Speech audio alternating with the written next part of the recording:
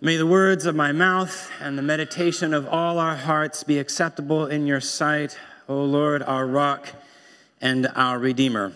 Amen. Please be seated. Good morning. If I have not met you yet, my name is David. My day job, I teach theology at Fuller Seminary, but I also get to be what's called a clergy in resident here at Church of the Cross, which means I get to serve in whatever way that service is needed. And it is so good to see you this morning. Allow me to begin my sermon today in a quintessentially Peter Coelian fashion with a movie reference. You remember that movie, 1999, The Matrix? There's a female character named Trinity who played this role of John the Baptist figure to the main character of Mr. Anderson, who eventually became the messianic figure of Neo. And she finds him at the beginning of the movie at this techno-goth club.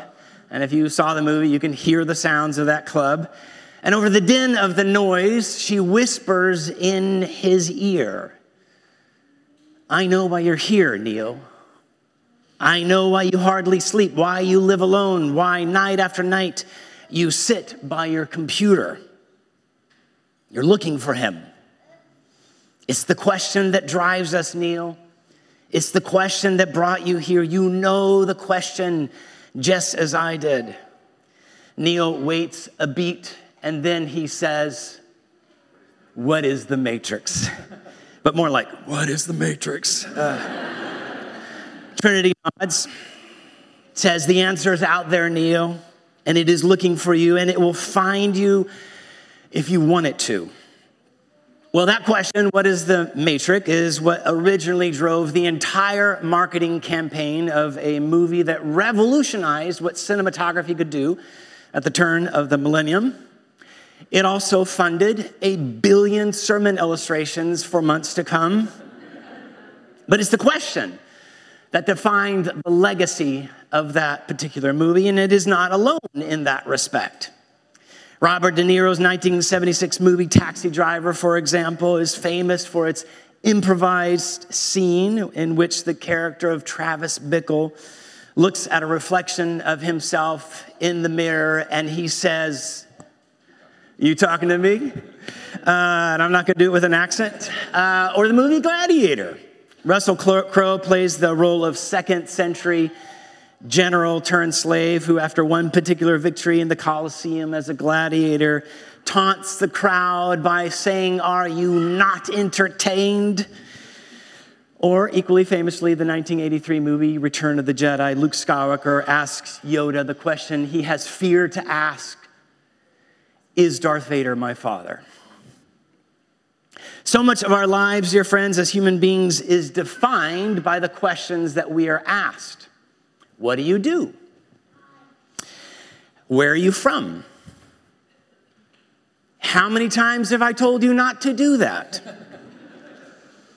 Are you being honest with me? Really honest? You're a quitter, aren't you? You like to cause trouble, don't you? Questions that define us. Now, such questions also play a central role in the Gospel of St. John and disclose not only the heart of the story, but also the heart of its protagonist. And it's a question that concludes the dramatic narrative of John 6.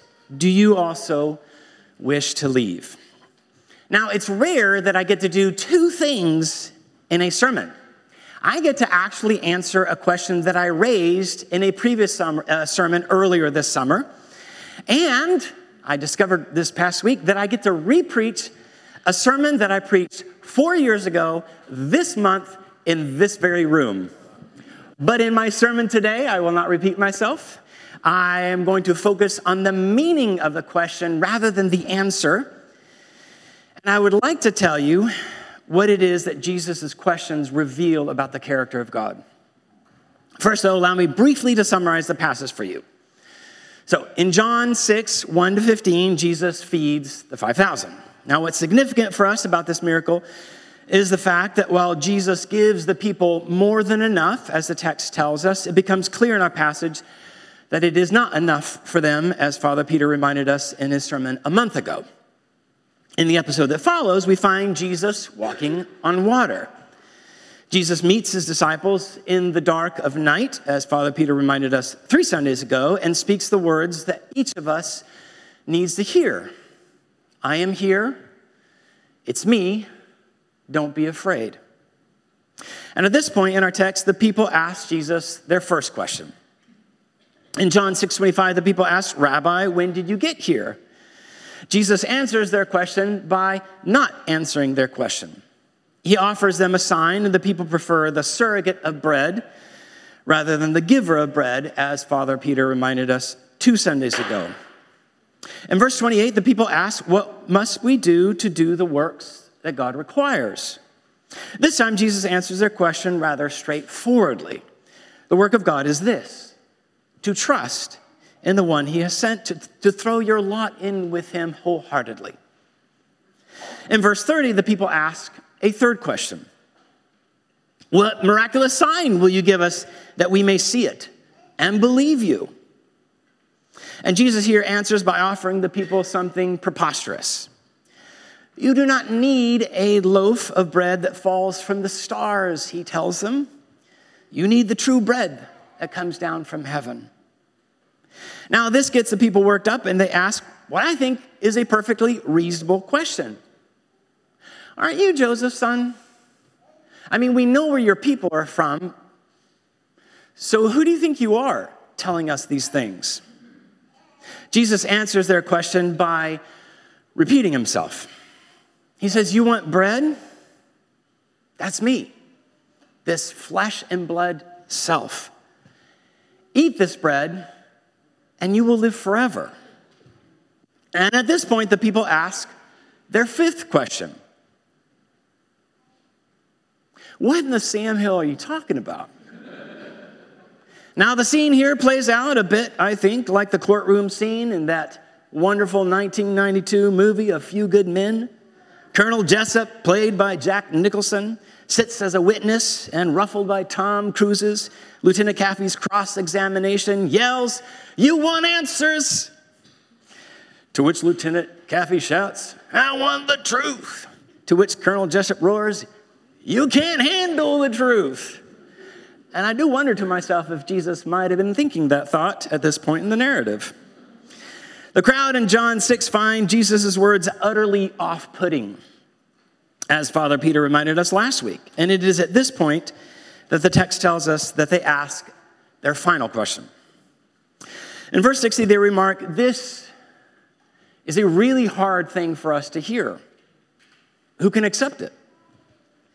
Jesus tries to help his disciples understand what is at stake, but a great many of them walk away at this point and they go home.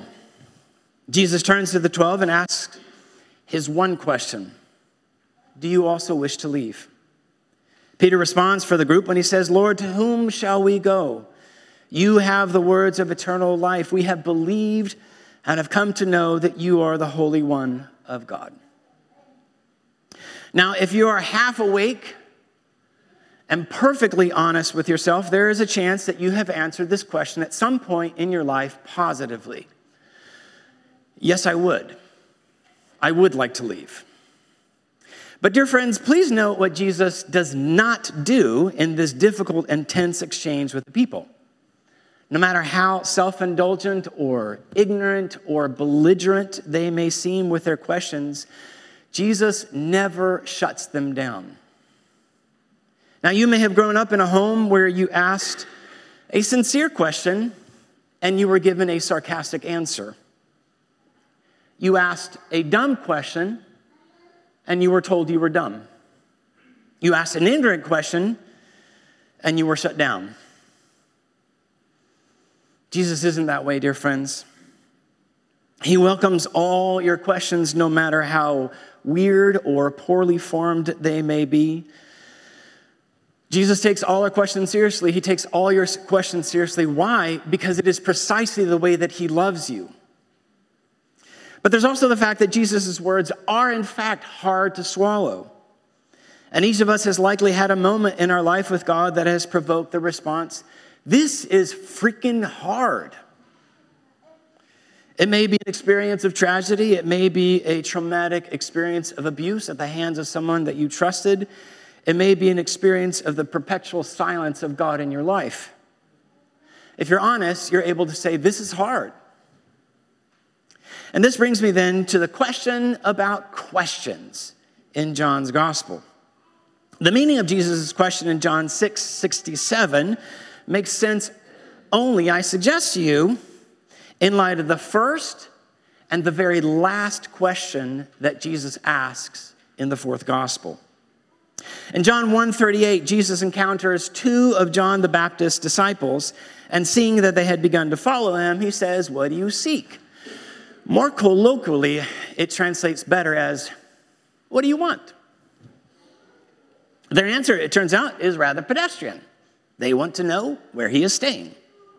Jesus answered them by not answering their question exactly. Instead, he says, come and see. His answer, I suggest to you, serves as a kind of shorthand for his entire project. Come and see. It's an invitation, it bears noting, that comes with a risk. The risk is that they might not, in fact, want to come and see. They may say, no thanks, we're good, we'll stay here. Or they may not like what they see. That's too weird for us. It's too hard, it's too much. What do you want? What do you want? It's the first question that Jesus asks in John's gospel, but it is not the last time that he asks that very question. In John 18:4, Jesus asks the soldiers who are about to arrest him, who is it you want? And in John 20:15, Jesus asks a grieving Mary Magdalene, who is it that you want? But in the Greek, it's the exact same form. What is it that you want? It's a question that defines the beginning of Jesus' ministry in John's gospel, but it's not the only important question that he asks. At the end of the gospel, in John 21:15, Jesus turns to Peter after breakfast and asks, do you love me? This too is a question that defines. So allow me to propose to you here an idea that I think might make sense of what John's gospel is trying to do as a whole. The three questions that we find at the beginning, middle, and end of the gospel not only define the journey of the disciples, but they also map onto the contours of our own spiritual journeys. When we start off our pilgrimage with Jesus, standing on the outside, he asks, what do you want? And you know what? He's genuinely interested in knowing your answer.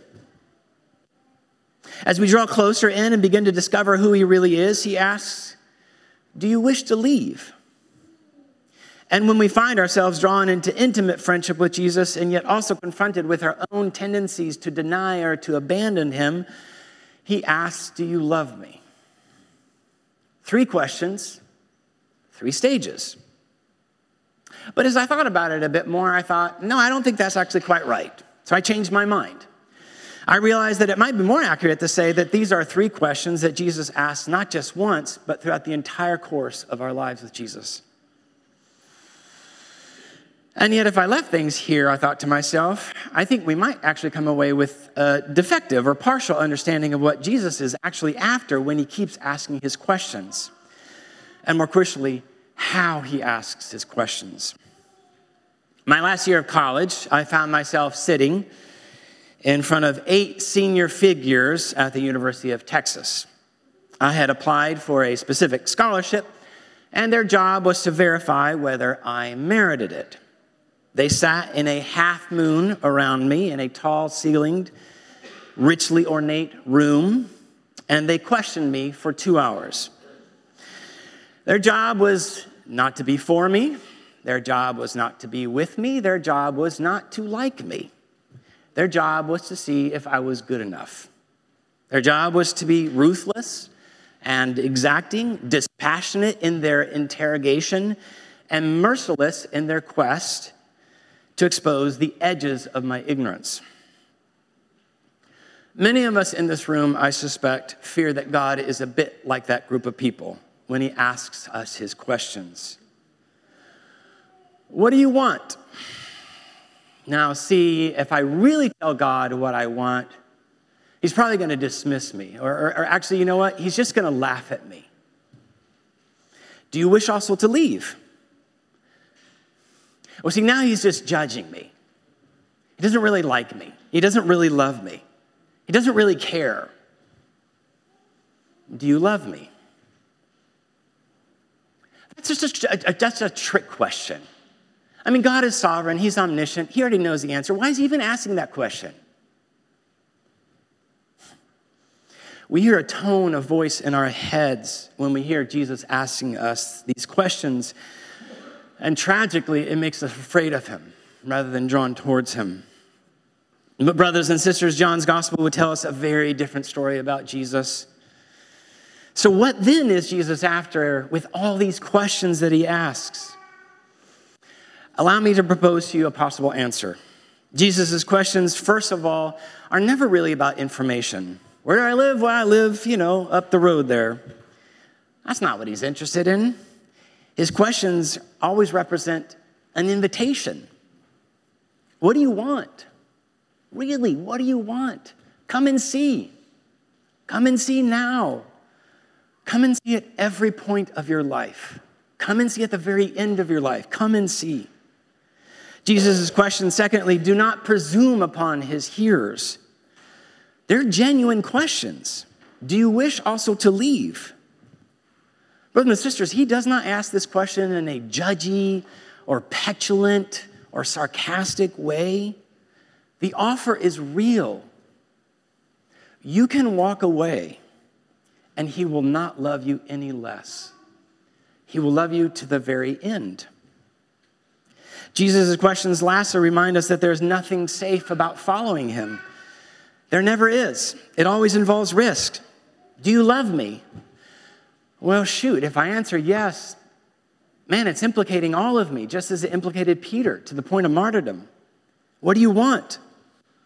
Well, come and see that there's no answer at a distance. You have to actually follow after him to find out what you want. Do you wish also to leave? Lord, you have the words of life. We don't understand them all the time, but we'll keep following you because we're so desperate for something real, even if those real things may cause us pain.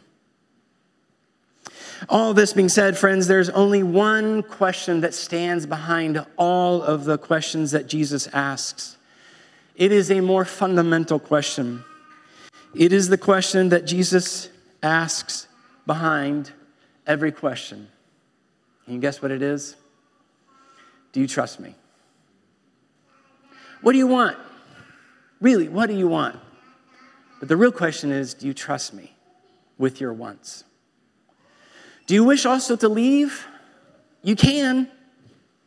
Do you trust me? Do you love me is really a question, do you trust me? Dear church, Jesus welcomes all of your questions. He welcomes every one of your questions because it is the way that he loves you. Even those of you who stand at the margins of faith, even those of you who are skeptical or disenchanted, because his welcome is always generous and expansive. But brothers and sisters, he always gives more to those who are willing by faith to lean in. What's curious to me about the metaphor of eating and drinking that defines Jesus' point in John 6 is how visceral it is, how very carnal. You can't eat bread abstractly. You can't do it at a distance. You have to take it in your hands, you have to break it, and you have to consume it. And nobody said it wasn't bizarre. It really is. But it's the only way to life. And you may hear Jesus yet again saying to you today, do you trust me? And if you're honest, you may say, not everywhere, not in every respect. And he asks, do you wish also to leave? And parts of you do, if you're honest. And he looks at you and your honest confession in the same way that he looks at his disciples. with a profound mercy. And when you feel tempted to walk away, he gives you far more compassion than you ever imagined possible.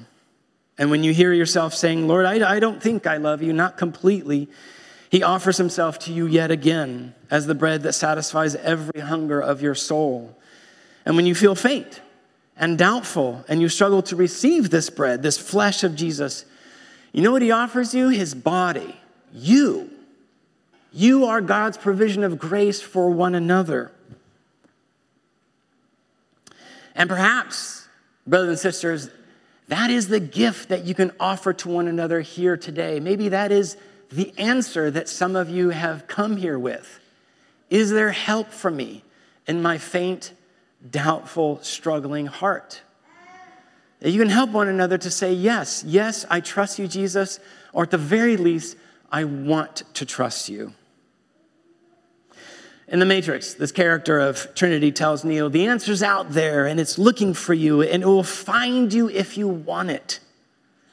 But in John's gospel, it's not an answer that is looking for you. It is a someone. It is a divine person. It is the second person of the Trinity who has taken on flesh, who wants to find you, and who comes to you with grace upon grace upon grace upon grace, and offers himself as real food and real drink, living bread that will not leave your soul hungry. And that, brothers and sisters, is what Jesus' questions reveal about the nature of God. Far more gracious than you ever dared to ask or imagine. Do you wish also to leave? That's the question that finally concludes one of the most extraordinary passages in John's gospel. But the real question, dear friends, is, do you trust me? That is always the question.